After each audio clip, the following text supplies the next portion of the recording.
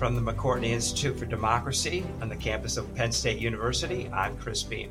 I'm Candace Watts-Smith. I'm Jenna Spinelli, and welcome to Democracy Works. This week we are talking with Michelle Wild Anderson, who is a professor of property, local government, and environmental justice at Stanford Law School, and the author of the book, The Fight to Save the Town, Reimagining Discarded America. This book came onto my radar through James Fallows in his newsletter. Both James and Michelle write a lot about revitalization efforts happening in cities and towns across the country. And, one of the things that we said when we were planning out this season of the show was that we wanted to feature more local success stories, more examples of democracy working across the country. And I think that this book is a great example of that, and the four cities and communities that Michelle focuses on. I'm really glad that we brought on Michelle, because I think her work really kind of highlights this idea that there's a patchwork of inequality in the United States. And it reminded me of this research that shows that your zip code can predict your life expectancy better than your genetic code. And so here, Michelle kind of focuses on the geography of opportunity across U.S. cities and towns. And she notes and makes really clear that there are just large swaths of the country that are being discarded. And I think one thing that is important to note is that these places are diverse in their demography and in their geography. So they're rural places, urban, suburban places, they're racially homogenous, all white, Black, Latino places. They're also racially diverse places. And then it's bipartisan, right? So it's not just so-called Democrat cities that have been, driven to the ground, but there are also, conservative and Republican leaning places, as well as purple places that have been disinvested in and have gone broke, and, reproduces poverty and further entrenches inequality. The good thing about this book is that it's not just a book about reporting a problem. I think she does well to kind of make clear the scope of the problem, but more importantly, and as you pointed to earlier, Jenna, she makes a really great effort to highlight areas of progress and potential solutions. Yeah, and you're right. That is absolutely the point of the book, is to kind of highlight those achievements and achievements that come against some daunting circumstances. It's really remarkable. I think all of us have seen examples of this, but how these negative conditions spiral down, right? Politics isn't working, government isn't working, which makes the economy not work, which makes social conditions and communities break down, which makes the economy worse, which makes politics worse. And, it's easy for especially, people making loans or people who have the resources and the wherewithal to move, to just give up, right? One of the things that stood out to me is that it kind of brings us back to our conversation that we had last week with Rihanna Gunright about, focusing on people who are proximate to the problem, that people who are experiencing the problem may have creative solutions that speak to the specificities of that place. And so, sure, there's, I think she would make an argument that there certainly is room for federal and state intervention. But ultimately, the way that those interventions kind of go all the way to the finish line requires durable partnership with local folks and trust to pull it all the way through.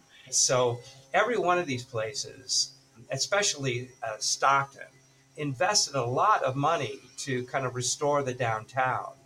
But because they didn't listen to the local people, they ended up with a downtown that wasn't helpful, wasn't useful to the people who lived there. And it also didn't address the big problems, the problems that were really undermining the community. And, like I say, there's reasons for that. The incentives for government for, government officials are not the same as they are for the individuals. And when they're going for reelection, they need a big shiny win, and they need it now. And so it makes a lot of sense for them to invest in, a downtown that they can point to and say, or some renovated or new building downtown, and say, look what I did. This is going to help our community. And it may not really work out that way, certainly not in terms of the problems that are in many of these communities. But those kind of problems don't lend themselves to the same kind of shiny new thing you can point to. And I think that Michelle has a really smart take on this idea of incentives and, what the intentions of, local government administrators and these sorts of things. As you'll hear, this also brought to mind some of my experiences when I was writing about local government as a newspaper reporter. So we talk about that. But I'm very excited for everyone to hear this conversation with Michelle Wild Anderson. So let's get to it.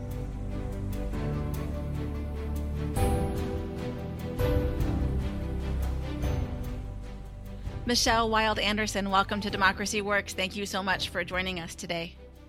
Thank you. I'm delighted to be here. So lots to talk about in your new book, The Fight to Save the Town. And, the subtitle of the book is Reimagining Discarded America. I think we're going to spend a lot of time talking about that idea of reimagining and who does it and what that looks like. But before we get to that, I'd like to just spend a minute thinking through this idea of what it means for a place to be discarded. I would love to know how you arrived at your definition and sort of some of the criteria for how you selected the places that you feature in the book, and maybe how that might differ from, say, the ways that, the media or politicians or, anybody else talking about these places might describe what it means to be discarded, left behind, etc. Great. I'm so glad you asked about that word, sort of quoting the title, because I thought so much about that idea of discarded, like as an active thing that we've chosen as a society. But to answer your question, the book is really focused on the problem that huge parts of most states, including my own in California and certainly Pennsylvania, have not found a foothold in the 21st century service economy. So they have a workforce that largely commutes out if they can, often at very long distances. And if youth make it to college, there's not a good path for them to come home and bring their educations back. So college attainment rates sink. And if that problem sits around for long enough, a town or a county can not only become very poor, but also go broke.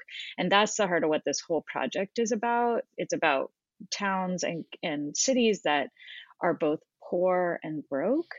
And being poor reinforces this problem of fiscal decline and a broke government, and the broke government reinforces the problem of poverty. So to me, that's the problem of discarded America and the policy challenge that we have in bringing jobs and civic vitality back to these places. Yeah. So are there then places that still have that kind of brain drain you were describing and the problems of education and jobs and those sorts of things, but don't have the broke governments? And is it possible to kind of separate those two things, I suppose? Yes, for sure. That's also a great question. So, let's rewind to the 1970s for a minute, which was really the last decade when American states took tons of revenues up to the central government in the states and then redistributed them aggressively back down to cities and counties and other local governments. And since the 80s, we've been doing less of that. We still do lots of it, but we've been doing less of it, which means that we have rising inequality among local governments. We have sort of local government haves and have-nots. But in any state that still does higher levels of redistribution, like, for instance, Massachusetts, there is, this problem of inequality among their governments is softer. So you get, really exaggerated patterns of inequality in the South, which does very little of this redistribution, and slightly flatter levels of inequality among governments in places like Massachusetts. But this is, like I said, a nationwide problem. Even since the 1980s, it's a nationwide problem, even in states that are doing more to reduce the differences among their places. Right.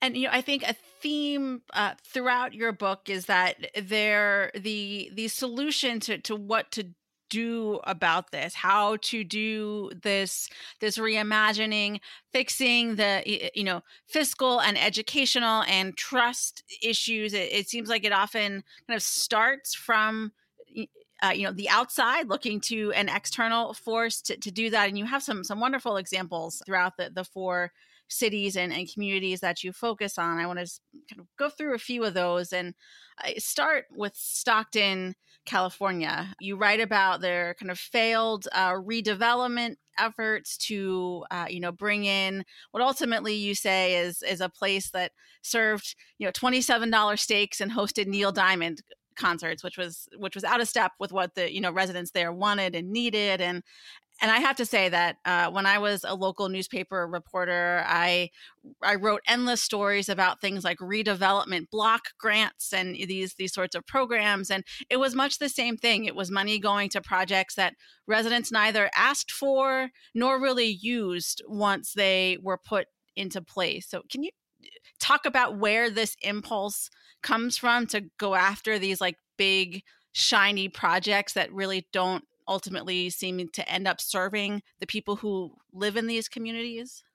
Yeah, no, I think that's so well said, and I'll come back to that in 1 minute. I'll just say Stockton, I chose Stockton as one of the four places in the book, and in part because all of the places I chose in the book are really different from each other. They range from very liberal to very conservative, from very rural to very big city, they range racially very dramatically from all white to all black to mostly Latino to Stockton, which is the most diverse city in the United States, which is just an incredible position to have in a city I think we can learn a lot from. But Stockton is also just emblematic of this pattern you described that has taken place so many times, where where a city government looks out at a problem of concentrated poverty and stigma and declining downtown and really tries to fix that problem through redevelopment and physical investment in the downtown. And I should be clear that I believe in redevelopment. I think people deserve and need and benefit from, nice, healthy downtowns. I'm certainly not an opponent to river walks and, sort of decontamination projects and all kinds of other things that are trying to improve the built environment. But in a place like Stockton with very, very high rates of poverty and also gun violence, you can't build your way out of that problem. You can't, renovate the city's physical environment and leave its social environment neglected and untouched. And to me, that's the lesson of that you would have seen, reporting on these. And, frankly, many of your listeners have been seeing that kind of response to concentrated poverty for 50 years. And there's a museum of cities that have invested in downtowns that are where it doesn't actually bring back the kind of vitality that the planners were hoping for, because the underlying social problems corrode the ability of the redevelopment to be successful. And Stockton was a paradigmatic case of that, because it has had, the downtown is beautiful and really has made a difference, but the underlying problems of gun violence in and near the downtown are unaffected by that, and eventually that gun violence holds the city back on every dimension. Yeah. And I should also say that every city planner I've ever talked to, anybody who's involved in these projects, they're very well-meaning. I feel like they do, at Right. least in their mind, have the best interests of the city, the town, what have you, at heart. And I guess I wonder, is it an impulse to, or is it that, these folks are ignoring these underlying issues? You talk about this notion of trauma and community trauma. I think that's maybe some of what you're starting to get at here. Is it that they're ignoring it, or maybe they just don't realize the extent to which it exists, because oftentimes a lot of the folks doing this are, more affluent or in a higher socioeconomic status than people who are living in poverty and these sorts of things. I totally agree that it's not a cynical impulse. And I think there can be, really virtuous motivations to redevelopment. And so that's, I think, very important to highlight. I'm not saying that physical redevelopment is bad for cities, but I think that it comes from some pragmatic pressures on local government officials, which you're alluding to, which are the sort of short-term pressure on them to turn around gains within an electoral cycle. And, fancy plans and renderings by architects and ribbon cuttings on construction and just signs of construction life in an area that's been, underutilized or whatever are gains that a politician can book when they run for reelection.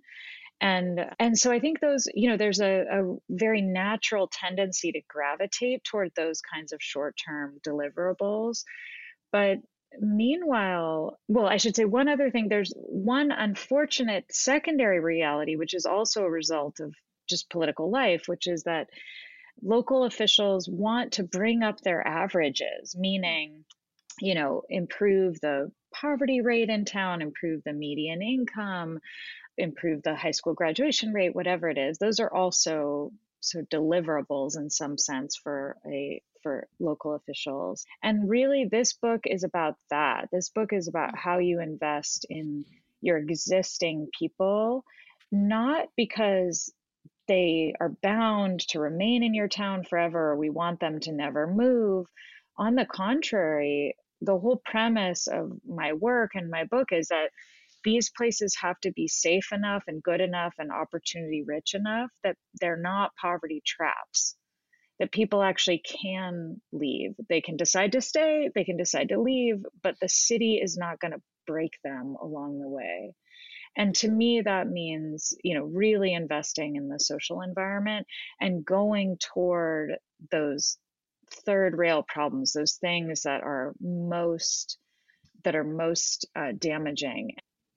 Yeah, and if we leave Stockton and travel up the coast a little bit to Oregon, you focus on the community of Josephine, Oregon, which in many ways is very, very different from Stockton in terms of its racial demographics and just the kind of culture there. Can you just tell us a little bit about Josephine, and what you saw there that stood out to you to include in this project?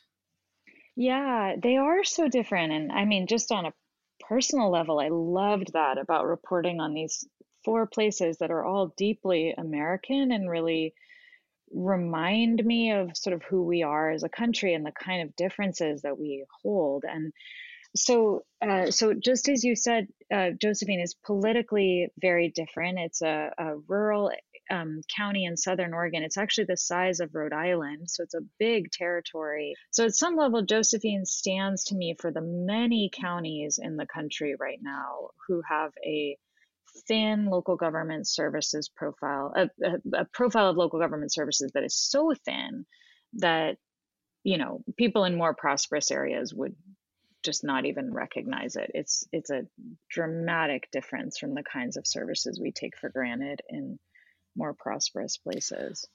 Right, and you write about this kind of libertarian ethos that is common and or prevalent in Josephine. I think we're seeing in these places a move toward more far right governments and, everything from election deniers and, people who really want to do as much as they can to dismantle the local government. But you tell the story about how Josephine kind of turned this around, and to the point you were saying about investing in people, and you and I were chatting before about the importance of rebuilding trust in local government. It seems like this is as steep a hill to climb in that regard as any, given the existing ideologies and the fact that the government had lost its ability to demonstrate what it could do for the community's residents. So, tell me about what that process looked like, that kind of long winding road that the residents of Josephine took toward making some of these reinvestments and rebuilding trust in the local government. Yeah, a steep hill is a good way of putting it. So, Josephine, I think, related to its roots in the Spotted Owl Wars and also just antagonism with the state capitol and a long history of libertarian political and thought leadership in Southern Oregon. Josephine, I think, does have on the whole very low levels of trust in government, all the way from the top to the bottom. So, a lot of antagonism with the federal government, overwhelmingly, but also with the state of Oregon, and on and off, a real sense that local leaders were not delivering on what people needed, and a kind of skepticism and mistrust of local officials as capable stewards of public money and so forth. So, it was a really steep hill to rebuild trust in that. And that's the story that I focused on in the book, that was so breathtaking to me, to look at a truly grassroots pro-tax campaign in one of the most anti-government places in America. Like that's what the story of Josephine to me is about, is how you run a campaign to gather up some new taxes to reopen the library, which had been closed for a long time, the entire library system, which had been closed and functioned as a tiny nonprofit, and to restore emergency services. This, local officials had to go to the people and rebuild open dialogue with them, really allow a certain amount of venting of people's anger and scar tissue, I guess, with the local government. So it's really a story of transparency in town halls and, honest leaders who are kind of straight shooters going to the people and earning back their trust. And in that way, Josephine, just like you suggested, is an amazing window, I think, into how you do that for any other government, sort of how you earn back the trust of people who have become, really hardened to your requests for new tax revenue. And I believe it's in Josephine that we meet Kate Lasky, the librarian. She had just, I thought, a really insightful quote about democracy and the role that citizens should play. Can you set that up for us? What is her philosophy, and how did that come in to practice it in Josephine and maybe some of the other places that you write about as well? Yeah, Kate, that's so lovely. You mentioned her. Yes, Kate Lasky is an extraordinary leader. She was super quick chronology. Josephine County lost its library system, like many rural counties, by the way. This is not super unusual. All the places that I worked had such devastating cuts to their library system that they were at risk of closing branches, if not the whole system. So Josephine closed its system, gathered all of its books back up, which meant, by the way, libraries aren't meant to hold all of their collections. Those books are supposed to be in people's homes. And in a very low-income community, when a library closes and it gathers all of its books back up, that means, as a practical matter, that in that county, people don't have books in their homes. The average low-income American doesn't own a library, a private library. So anyway, they close it down, they gather all that stuff back together. Kate Lasky was brought in after hardy and just relentlessly dedicated group of volunteers decided that they were going to reopen the library as a private nonprofit and just gather together dollar by dollar through private fundraising. And Kate Lasky was brought in as the nonprofit director of the new library. Fast forward, and she and these same, dedicated volunteer leaders really tried to go back to the public and request the funding that would allow them to reopen as a public system, so they'd have some level of tax dollars to fund their operations. And Lasky, the reason that I tell her story early in the book is that she got to see the kind of rot in our levels of, our relationship with government. And she really came to believe that the way you turn that around is by celebrating the strengths of public institutions. She said, we can't go around saying, save us, we're dying. Like, these are all the problems the library has, and our hours are too short, and we can't afford to fix the lighting, and, sort of a parade of, problems that they were facing without money. Instead, they had to really put forward the things that made the library vibrant and valuable in the community, and really sort of tell that story. And I think that the quote that you're referring to, Jen, if I can read your mind, is Kate's amazing insight, where she said, democracy is supposed to serve us. If we tear it down, what does it say about what we expect for ourselves and what we want for ourselves? And she says, aren't we the government? So, there's just beautiful leadership out there in the country, and people really thinking about building positive narratives and social movement narratives around reinvestment and, fighting to save the town, as the book title says, and not just kind of, help, we're dying. Right. There is, as you know, this notion of increasing political polarization and how that makes it harder for people to work together and to get things done. So I most commonly hear it as, that is true at the kind of national level, but local governments and, things at the town level are not as bad, right? It's not, polarization maybe doesn't exist as much, or is not as severe on this level. And so I just wonder if that holds true based on your work in these places, or kind of what you make of that polarization narrative, or, how you think about polarization in this space. I think that does hold true. I think that the problems of degraded trust in government and a need to really reclaim and rebuild local government are really not partisan questions. And when local officials really try to work on those thorny issues, ideology kind of doesn't belong in the conversation. And at some level, it's not even relevant to the way I think this kind of trust building work takes place. So I think generally that's right. I will say that it was important to me, as I mentioned at the outset, to hold in this book very conservative places, very liberal places, and also purple places that swing, red and blue based on, any given election season. And I think, and the reason that was important to me is really to recognize that these challenges of poor and broke places don't belong to either party.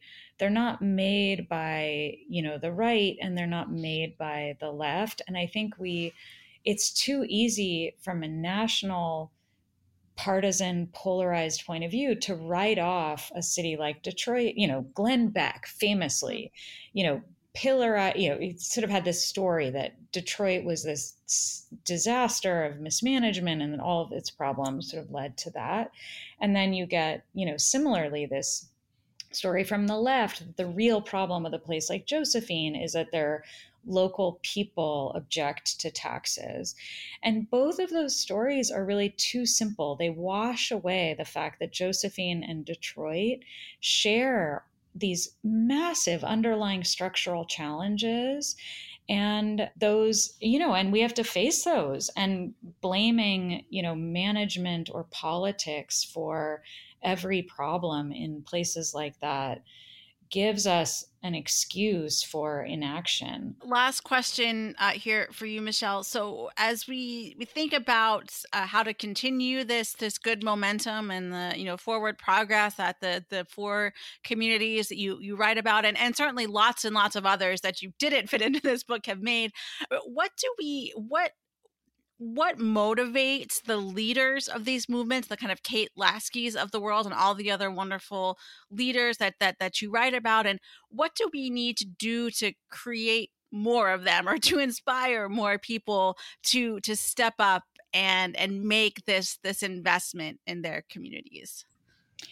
I love that question. And I think the answer is rooted in Democracy Works and other efforts and communications efforts and strategies and podcasts and so forth that really focus not just on what's going wrong, but what's going right. And this, again, comes back to Lasky's insight that you can't build social progress only based on decline. You have to build social progress based on momentum and belonging, of people sort of wanting to be part of something. And I think when there's a story, when there's a sense that a place is doing better, and that the forces are gathering around participation and engagement, and it's fun and not tedious, and then you start to attract leaders that are better at their jobs. Like, I think at some level, like in the same way that, it takes a special kind of person to want to show up and take over a company that is in free fall and is in bankruptcy and so forth.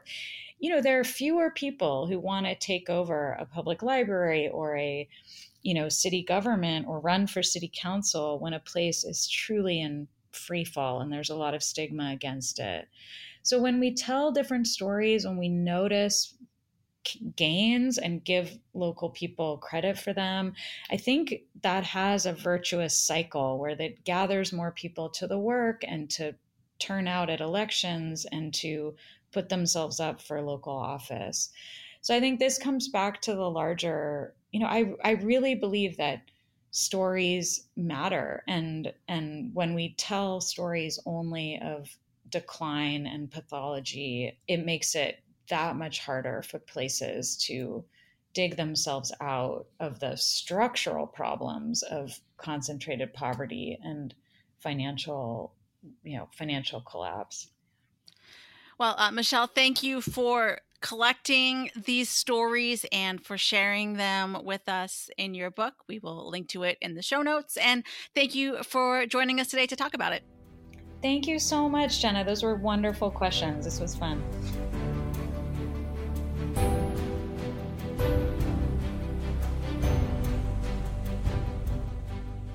Well, thanks, Jenna. That was really great. And she's obviously a really smart and charming person and fun to listen to. I wanted to get back to this issue of incentives and how I think she rightly identifies a kind of common problem with democracy. And that is the problem of this focus on the short term and inability, or the lack of incentives for any politician to look at problems as requiring, a solution that's going to take 10 years or more to really turn the needle on. And so because every elected official has an election every 2 years or maybe every 4 years, they're interested in solutions that they can, or means for addressing the problem that are immediate and that are shiny. But because of the power associated with those ratings, administrators have very little choice but to chase them, even though they don't necessarily improve the quality of the education. It's an endemic problem of adverse incentives not solving the real problem. There's a lot to unpack there, Chris. One of the things that you point out is this kind of other side of democracy. And every American politics political science graduate student can cite chapter and verse from this book written by David Mayhew that uh, politicians are single-minded seekers of reelection. And that's what you're highlighting here, that, democracy requires elections, and elections shape the incentive structure for elected officials, incumbents, and potential candidates. People feel like they have to do something, and people want something done now, and they want it fast. And so that often means that people are incentivized to focus on short-term projects rather than long-term solutions. Yes, we value democracy so much, but there are these kind of ways in which we can undermine our kind of long term well being by looking at these short term problems. What I appreciate, though, about what Michelle has presented is that there are like these kind of local success stories that she's showing, is that people are actually more savvy about long term solutions. So, like people coming together to bring back their library, that's a long term investment, or like the journalists in Detroit who are talking about home ownership. Folks I do think are interested in long term solutions. It's just that it's really hard to kind of, mobilize and hold people's patience to potentially see those. But I do think that we see again that local folks are really interested in long-term investments. Maybe that's a little that they have a different incentive structure than elected officials. I think that's true. I also think that the people that she is highlighting and the work they've done is really impressive and borders on heroic. I think, yes, democracy has these short-term incentives, but that's how most people think, right? And we know that in politics as well, that people have this like 6-month window in terms of evaluating, before elections. They don't think about how things were 2 years ago or whatever. They just think about now. And the biggest quote for me in the book is in the chapter on Stockton, where this guy says, "Dear Stockton, I won't give up on you ever." And it strikes me as just what an impressive thing that is to say. And for that matter, unusual, that you are so committed to a place and to the people who occupy that place with you that you simply will not give up. And you are willing to, fight against all those incentives that are pushing for short-term solutions or for giving up. You're just going to stay there and you're going to keep fighting. And, that's a hard thing to ask of people. But if you're going to turn around some of these very hard problems, right? If you're going to restore people's trust in government when they have so much experience of having that trust broken or mistreated. So you're talking about building community. And one of the points that Michelle brings up is this idea that instead of kind of reinvesting in the existing community, people, the powers that be would rather bring in new people. And, the thing is that cities in town need tax bases. And so, I really appreciate just kind of the way that this project and Michelle's work kind of helps us to kind of grapple through the paradox of gentrification. That, Right. On the one hand, it feels, it seems like it's obvious. You just bring in a group of people who can pay more for their homes, and you build nice homes on large lawns, et cetera. But that often means that you disinvest in the people who are already living there, and that's not fair either. I live in Durham, and 20 years ago, I lived in Durham 20 years ago when like Durham was like the murder capital of of North Carolina. And now it's like Foodville, you know, like everybody wants to be here. There's a performing arts center, and, you know, downtown is nice, and there's no restaurant you can't go into that isn't really excellent. And, you know, there's like a co-op that got built down the street from where I live. And I just was like, why is this co-op right here? Because it's really expensive, and the people who live around it cannot afford to buy food from this place. But I was talking with a colleague about it, and she's like, I stand for that co-op because it hires people at a living wage. But then on the other side, the people who work there now can't afford to live near the co-op. They have to drive an hour from home, right? And so I, you know, really appreciate it, kind of just thinking through the issues that Michelle lays out, because it's like, what do we make of this? Right. You know, it's good for people like, you know, gentrification is good for people like me, who like is well educated and well paid, and I'm a homeowner, and I like fancy cashews and like organic chicharrones.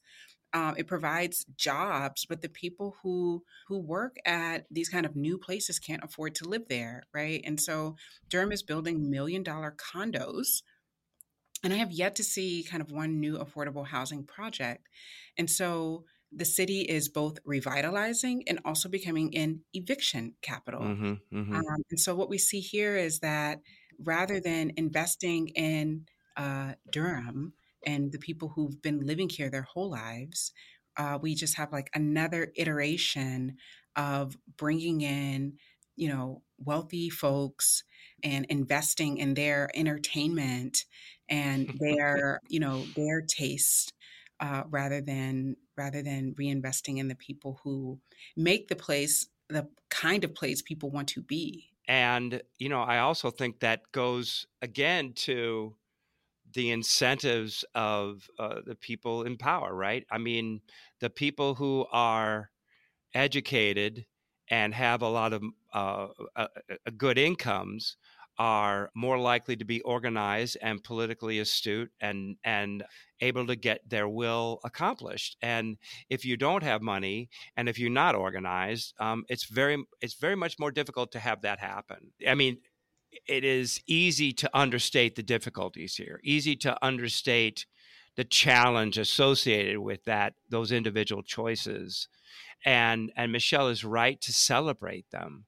But it's also kind of the only game in town, right? If you want things to get better, it is only going to happen through listening to the local community leaders, identifying them, raising them up, bringing them together to talk to each other, respecting their opinion, and enabling them to make the choices that are going to make a difference, and for those people to step up as well. So lots to chew on here, and really striking how much this book and the issues it raises speaks to some fundamental issues in democracy, and it's good for us to once again focus on the local. So thanks to Michelle Wild Anderson for a great interview, and for Jenna as well. I'm Chris Beam. And I'm Candace Watt-Smith for Democracy Works. Thanks for listening.